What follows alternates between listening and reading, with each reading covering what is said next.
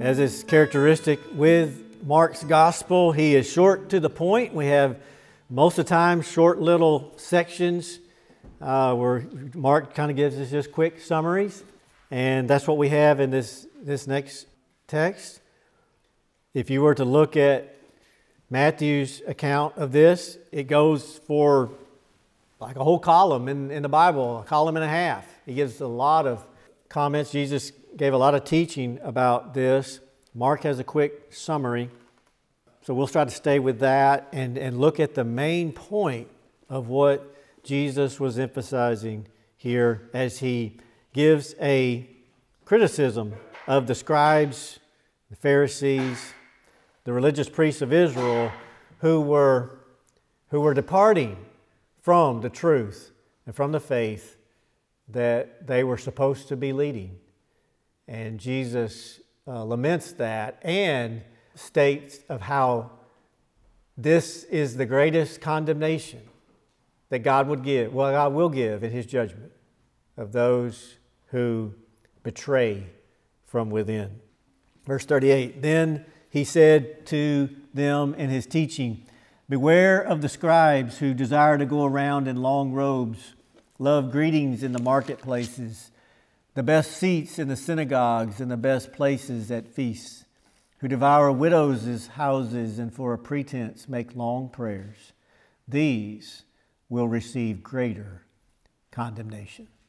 Now, Jesus speaks following His previous statements about His kingdom. We looked at that last week and just the great statements there and the great reality of Christ's kingdom. The kingdom of God is the great reality of life. It is the greatest thing that we can think about, and it is what is going to come in the future. And it is just a wonderful, wonderful promise from God.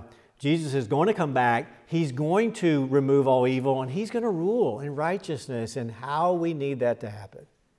What a great thing to look forward to. And He speaks about that kingdom, and He's the king of that kingdom as the Son of David and the Son of God. And then He gives this comment. And He's pushing back against the scribes and the Pharisees who had just previously 3 times tried to challenge Him, with their questions and tried to get Him to say something they could use against Him. And so now after He successfully answers all their attacks, then He makes some comments about them. Very sobering words about the betrayal of their situation. Of these leaders of Israel, these priests who were supposed to lead in God's Word, were actually working for the enemy. And Jesus said, this is what will receive the greater condemnation. And so He makes a point about weakness from within. The ones who ought to be believers, the one who profess even to be believers, who profess to be leaders in God's work. And that's who the priests and the scribes and the Pharisees were at this time in God's work through Israel. But yet they now were betraying God's word, betraying the faith. And Jesus brings out this betrayal and this weakness from within, and how damaging it was, and how greatly it'll be judged by God. It's the issue of what the New Testament calls false teachers, false prophets. Those who profess to be leaders for God and His Word, and yet they are betraying the faith. Weakness from within is what I thought about, how we can look at this. And this is just totally damaging and is one of the worst things. Weakness from within. As we picture it in the sense of a battle, on a battlefield. And you have 2 sides, 2 armies, and they are opposed to each other. And one side knows who the enemy is. It's the army over there. There's a battle line, and everyone over there is the enemy. And everyone on this side is your teammate, is your fellow soldier.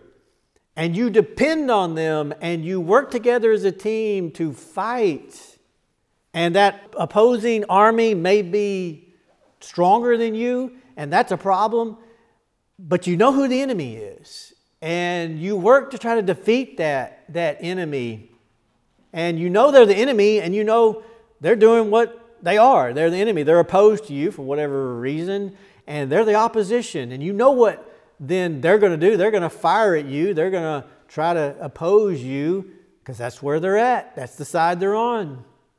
But what about within your own ranks, within your team? To have someone betray their own side, to become a traitor, and to work to sabotage the effort of the fight within. There's nothing that gets lower than that. I mean, even within our own human system, a traitor is treated with the utmost severity. The traitors in most, I don't know if it's done today. I think it is still in the books, that betrayal of your own army, and if it results in the death of fellow soldiers, you're given the death penalty. But in the historical wars, traitors were shot. There was no sympathy for traitors. One of the worst characters there is in history today is Benedict Arnold. And the tragedy of his situation, betrays his own country. To betray from within is terribly damaging, and it is the lowest of low. And Jesus was speaking of that here. He was speaking of betrayal from within, weakness from within. The ones who were supposed to be on his side, who were supposed to be leading the charge, they were working for the enemy. And Jesus gave the warning, and he said, beware the scribes, the Pharisees, the religious leaders. He says, and in Matthew, in the extended text of it, he called them hypocrites over and over. Hypocrite, they're hypocrites. They say one thing and they do another. You can't trust them. They're actually working for Satan. In fact, when Jesus confronted them at one point, they confronted him and he was dialoguing with them, and they tried to say, well, you're your father, the devil. And Jesus said, no, the fact is your father is the devil. You're working for Satan, not God. And that was the reality. They were religious leaders, and they were working for Satan, because they had departed from God's word and God's ways and God's will. And Jesus said, beware. That's his first word in verse 38. Beware of this. Beware of the scribes. They are hypocrites. They're traitors. They are enemies. And it's because they left God's word, because all the Old Testament was all building up to the coming of Christ, the Messiah coming to save his people, which was Israel. He was born into Israel to save Israel, and then that salvation was going to be then shared with the rest of the Gentiles in God's mercy. But it was for Israel, and in Israel first and foremost. They were his people. He had raised up the only nation that God is directly, I have to take that back. God's directly responsible for everybody. But God supernaturally created the nation of Israel through his work through Abraham. And giving them Isaac beyond the age of childbearing. And he created the nation of Israel. And he said, this is the one nation I have chosen and made. And I'm going to bring my salvation through it. And salvation was going to be presented first to Israel.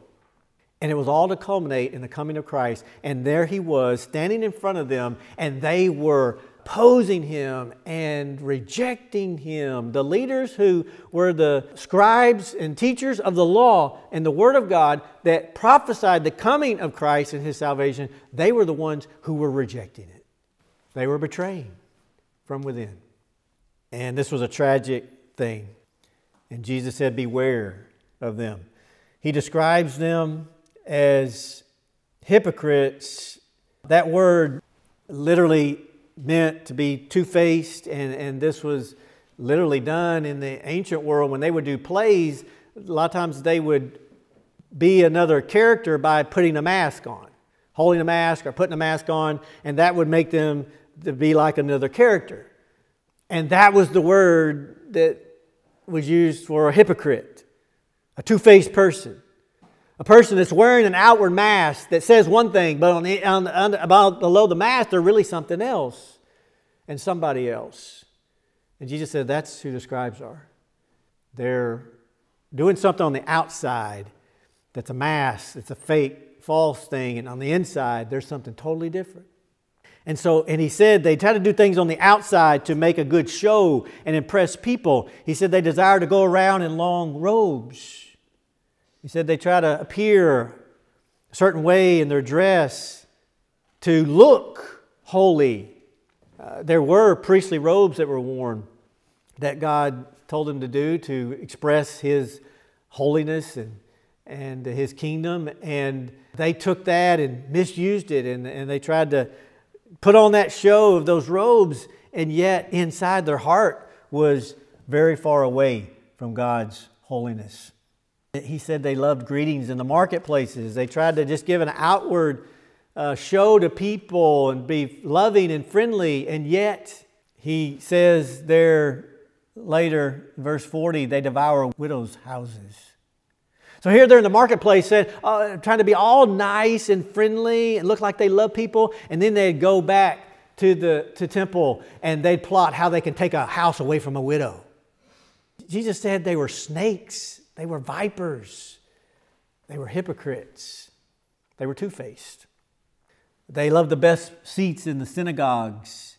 In the synagogues, there was a platform that the law would be on, and there would be a reader and the leader of prayer, and they would be up on the platform, but then there would be seats down front that faced the crowd, and that was the place of honor, and the most revered people in attendance, which if a scribe or a priest showed up, they would be given these best seats to sit up front where they could be seen. And Jesus said they love to get those best seats. They love to be seen by men. They're just putting on a show to get the praise of men. And he said the best places at feasts, there will be a similar thing. Well, we relate to that also. At a banquet, you have places of honor. You have a head table where the special guests sit. And Jesus said they clamored for the best seats just to promote themselves. But they weren't being true to God and His Word. They were two-faced. They would devour widows' houses, lowest of the low, helpless widow being taken advantage of, and for pretense make long prayers. Jesus referred to that in the Sermon on the Mount, of them praying vain repetitions just to appear like they were very religious and very holy.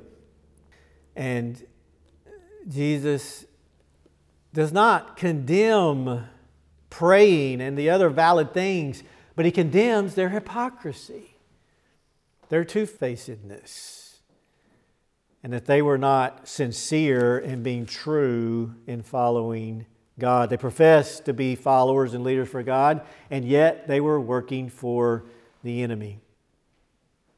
In the New Testament, this is a very prominent subject in the writing of Paul and Peter and John, and they write about false teachers, false prophets. And they say, be on guard of false teachers who say one thing and yet do another. And they appear like they are real preachers and that they are working for Jesus. But they say, yet they are denying the Lord and they are working against the Lord. They're false teachers. They are wolves in sheep's clothing. And they're bringing harm. Much in the New Testament talks about the false teachers. And this is a thing we need to heed what Jesus says. He says, beware of this. Let me read to you the words of Jude. He said, I found it necessary to write to you, exhorting you to contend earnestly for the faith which was once for all delivered to the saints. For certain men have crept in unnoticed who long ago were marked out for this condemnation. Ungodly men who turn the grace of our God into lewdness and deny the only Lord God and our Lord Jesus Christ. And so Jude and Peter says the same thing. Peter says to be aware, be on guard against false teachers and don't help them. John says don't have them into your house to send them on in their journey. Don't help them in their false teaching. This was a big problem in the New Testament time, and it's only gotten worse today. Satan began this early on, and you say, "Well, how can this be?" This has a long history. Think back to the battlefield scenario, and again, you know the enemy. They're going to do what they're going to do. That's their position, and you're going to be on guard about that and try to stand against that. But what can be very damaging is to have betrayal from within. That's something you don't look for and you don't know it's happening. It can be very damaging and very hurtful when the enemy is within. And this is how Satan has worked. He knows how effective it is. He knows how damaging it is. And he has worked this way from the beginning. And so we've got to be aware of both of these. There's the opposition. That's the unbelievers. That's the unbelieving world they're going to oppose God's servants, God's people. They're the ones who are trying to get this bill passed for homosexual marriage, that it can't be discriminated against and that people can be sued who do that. They're the unbelievers. They're trying to persecute true believers, and that's their goal, and that's what they will do. They're already doing that. They're going to do it more if this bill passes. That's the enemy on the outside. But what is really tragic, and it's happening, and I'm afraid it's going to happen more, is about betrayal from within. It's those who profess to be believers, those profess to be even Christian leaders, pastors, who will begin to cave and begin to help the other side. Those are the traitors. Those are the false teachers. And Jesus and the New Testament tells us to look out for those and have nothing to do with them and to remove them from your midst if they're in your church. Earnestly contend for the faith is what we're told. And this is a great need we have today. I think we're seeing this happen, and the two prominent issues, the two very serious issues in our world today and in our country, the moral issues of abortion and homosexuality, those are the two damaging areas that destroy a culture and life. And it's those two things is what will destroy a nation, and is when God brings judgment on a nation. And our future literally hangs in the balance of what we do in these two issues, and we're not doing very well. We're really not doing very well.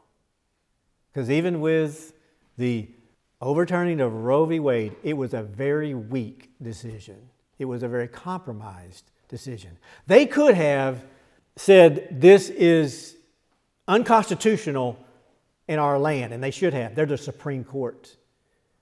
They should have ruled on this. Is this taking of life? Then it shouldn't happen in the United States of America. You can't be a part of our union if you're going to do this. That's what they should have ruled. And they had every authority to do it, because the Constitution says that the basic right of a human being is a right to life, liberty, and pursuit of happiness.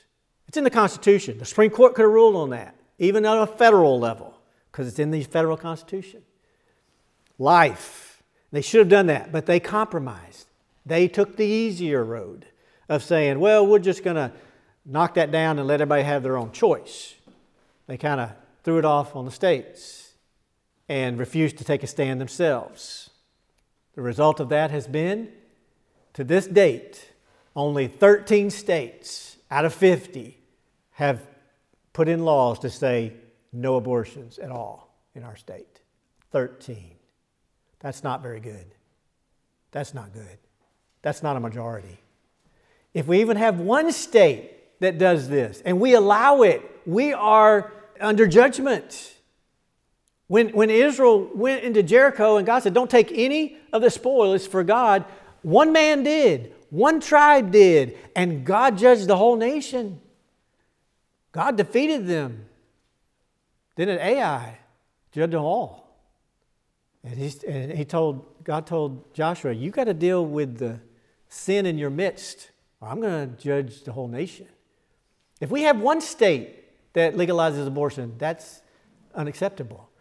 But we've only got 13 who took a stand, and even then, most of them will say, well, we do allow exception for rape, incest, and the life of the mother, and they're going to drive a bus through that. They'll say, well, this harms her life. That's what they've done in the historic past. Depending on how a state allows that to, they can misuse that language even there. But only 13. Only 13. There's a lot more conservative states than that. You know what they've done? Do you know what a lot of conservative Republican states have done? They pass laws that say no abortions after 15 weeks. No abortions after a heartbeat. And so they allow babies to be killed up till then.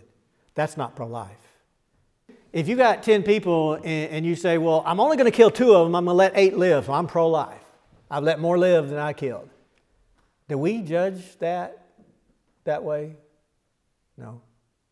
What is the law? All you have to do is kill one person, you're a murderer. It only takes one. No person could go before a judge and say, well, judge, I could have killed 8 people, I only killed 1. Aren't you going to let me off? I really am pro-life. He can say, you kill 1, you're guilty. But yet, these states, these so-called pro-life states, are thinking that they're pro-life when they say, oh, we're going to kill babies up to 15 weeks, but after that, well, we're going to take a stand on this thing. You can't kill them after 15 weeks. Well, what if the ones under 15 weeks? They killed them, and they sanctioned it. They're murderers. They're sanctioning abortion. What about heartbeat? Heartbeat detected around, I think, 8 weeks or so. Everything underneath, they're killing them.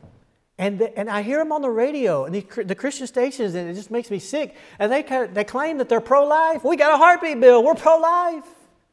And this is what really bothered me in the past, and I would never accept it. It just horrifies me that this is the reality, is that when they did this incremental approach, and they'd say, well, let's outlaw it. First they would do the 20-week bill. And they said, well, we got to take this in steps. We can't just go all the way. Why not? You got a Supreme Court conservative, why not? Why slow walk this? But we got to slow walk it. We got to do 20 weeks. And when we get 20 weeks, then we're going to go down to 15 weeks. And then when we got 15 weeks, we're going to go on a heartbeat. But you notice, most of them stopped there. Most of them continued to hold on to support abortion before the heartbeat. And that was my concern and my fear, to say, number one, I don't agree we should deal with it this way incrementally because it's murder. You can't slow walk that. That's a life and death issue. But they say, but we want to get down to the conception. We're going to outlaw all abortions eventually. We just got to take it one step at a time. They were lying. They lied through their teeth. Because now when they have the ability to outlaw it totally, they're doing 15 weeks, heartbeat, 16 weeks. That's what Florida did. Florida's got a 15-week bill. Conservative Florida. They elected Ron DeSantis, who signed the bill, who says he's pro-life. And other states, several states who are conservative, have a conservative majority, have 15-week heartbeat bills. And they allow abortions in their state. We're not doing good on the abortion issue. And God is watching. When we have the opportunity to stop all abortions in the state, and Christians are looking at that and saying, no, we'll let them kill them up to 8 weeks. We'll let them do that. God's not accepting that. And now with the homosexual issue, here we are.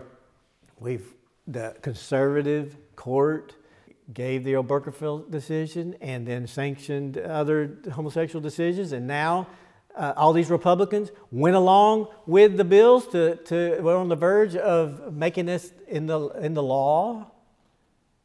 Betrayal from within is what we are witnessing. Betrayal from within. And Jesus said this will receive the greater condemnation. And that's rightfully so. To betray your own side is a grievous sin. The opposition are doing what they are doing. They're wrong being over there, but that's what they are. But within, they know better. Jesus said this will receive the greater condemnation. I believe what Jesus is saying there is they're the unbelievers and they're going to be judged. But Jesus is saying God's going to judge harsher. The ones who are within, who knew the truth, and they are betraying the truth, they're going to receive the greater condemnation. I think that's why Paul says, in Timothy, he says, judgment must begin at the house of God. God's judgment begins first with His people who should know the truth, who know better.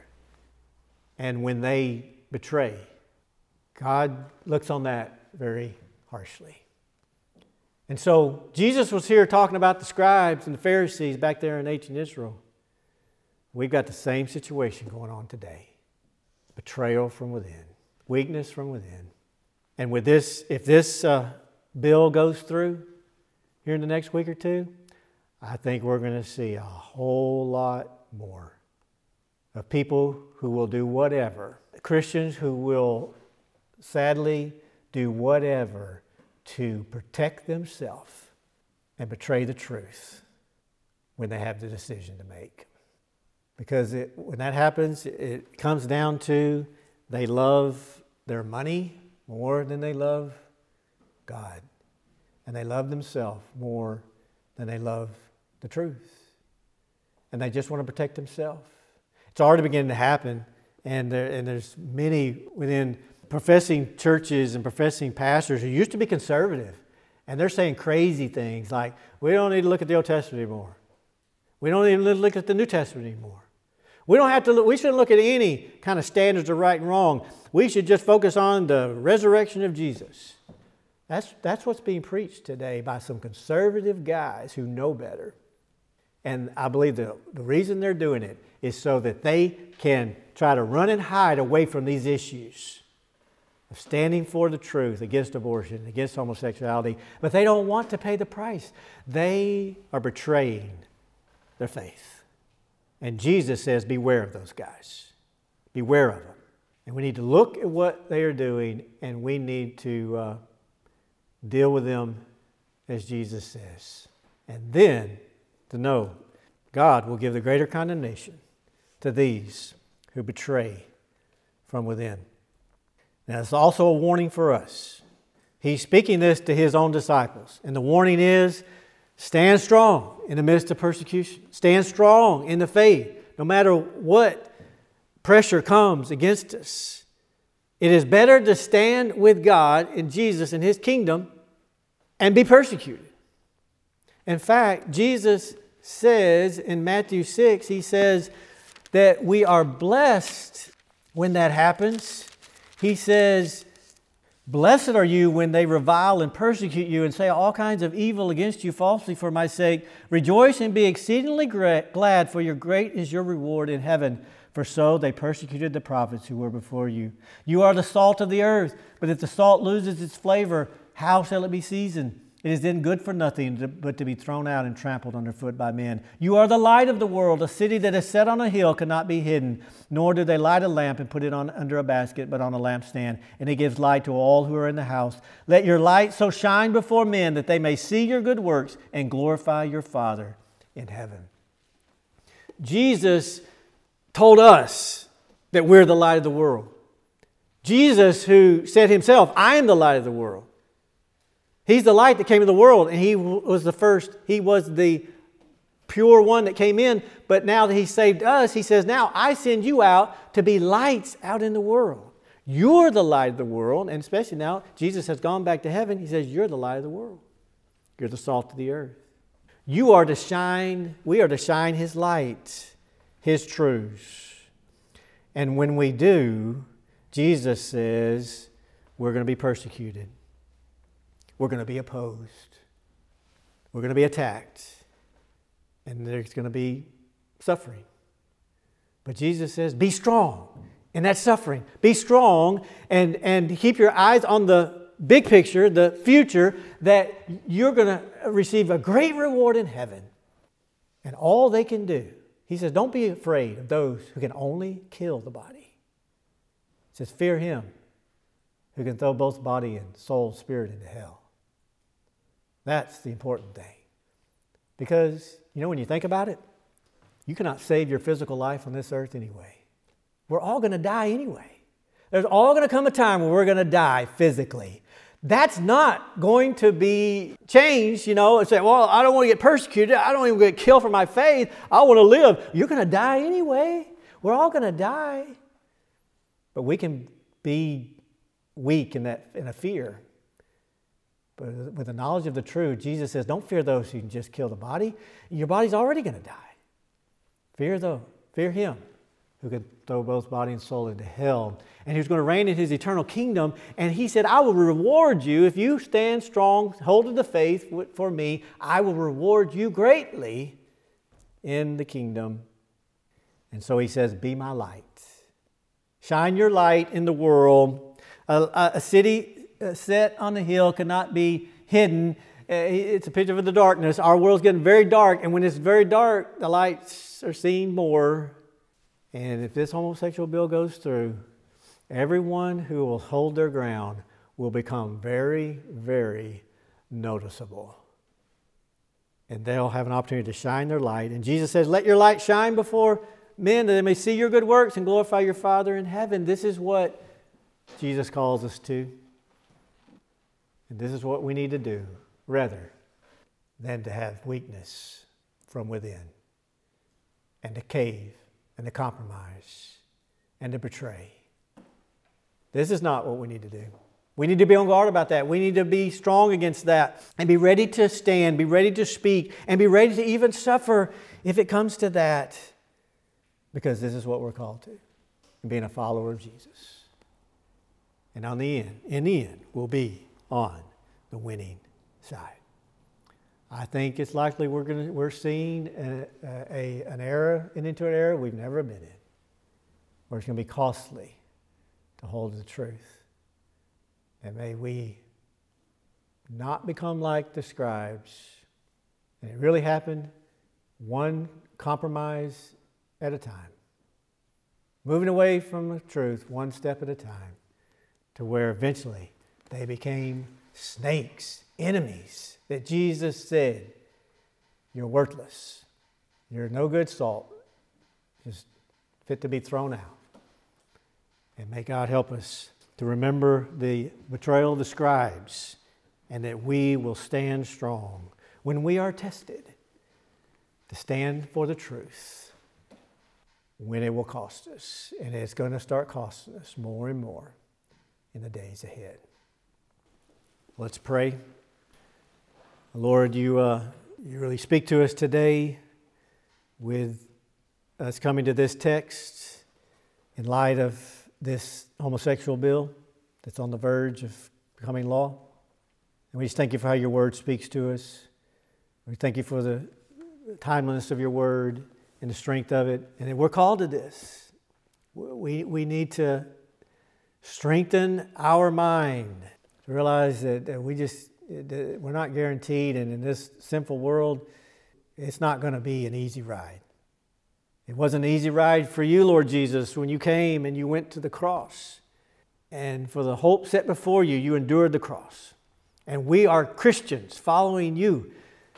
Help us to give us your strength and help us to stand strong as your followers are true to your word, and be lights for you in this evil day. For you are coming to judge. There is a judgment coming, and we need to conduct ourselves out of holy fear, reverent fear of the judge of the universe, who will judge all betrayals, all compromises at the day of judgment. So lead us, Lord, in the coming days. Help us to stand strong. Help Christians in the Congress to stand strong. Just strengthen your people to be lights and to stand for the truth in the midst of coming persecution. In Jesus' name we pray. Amen.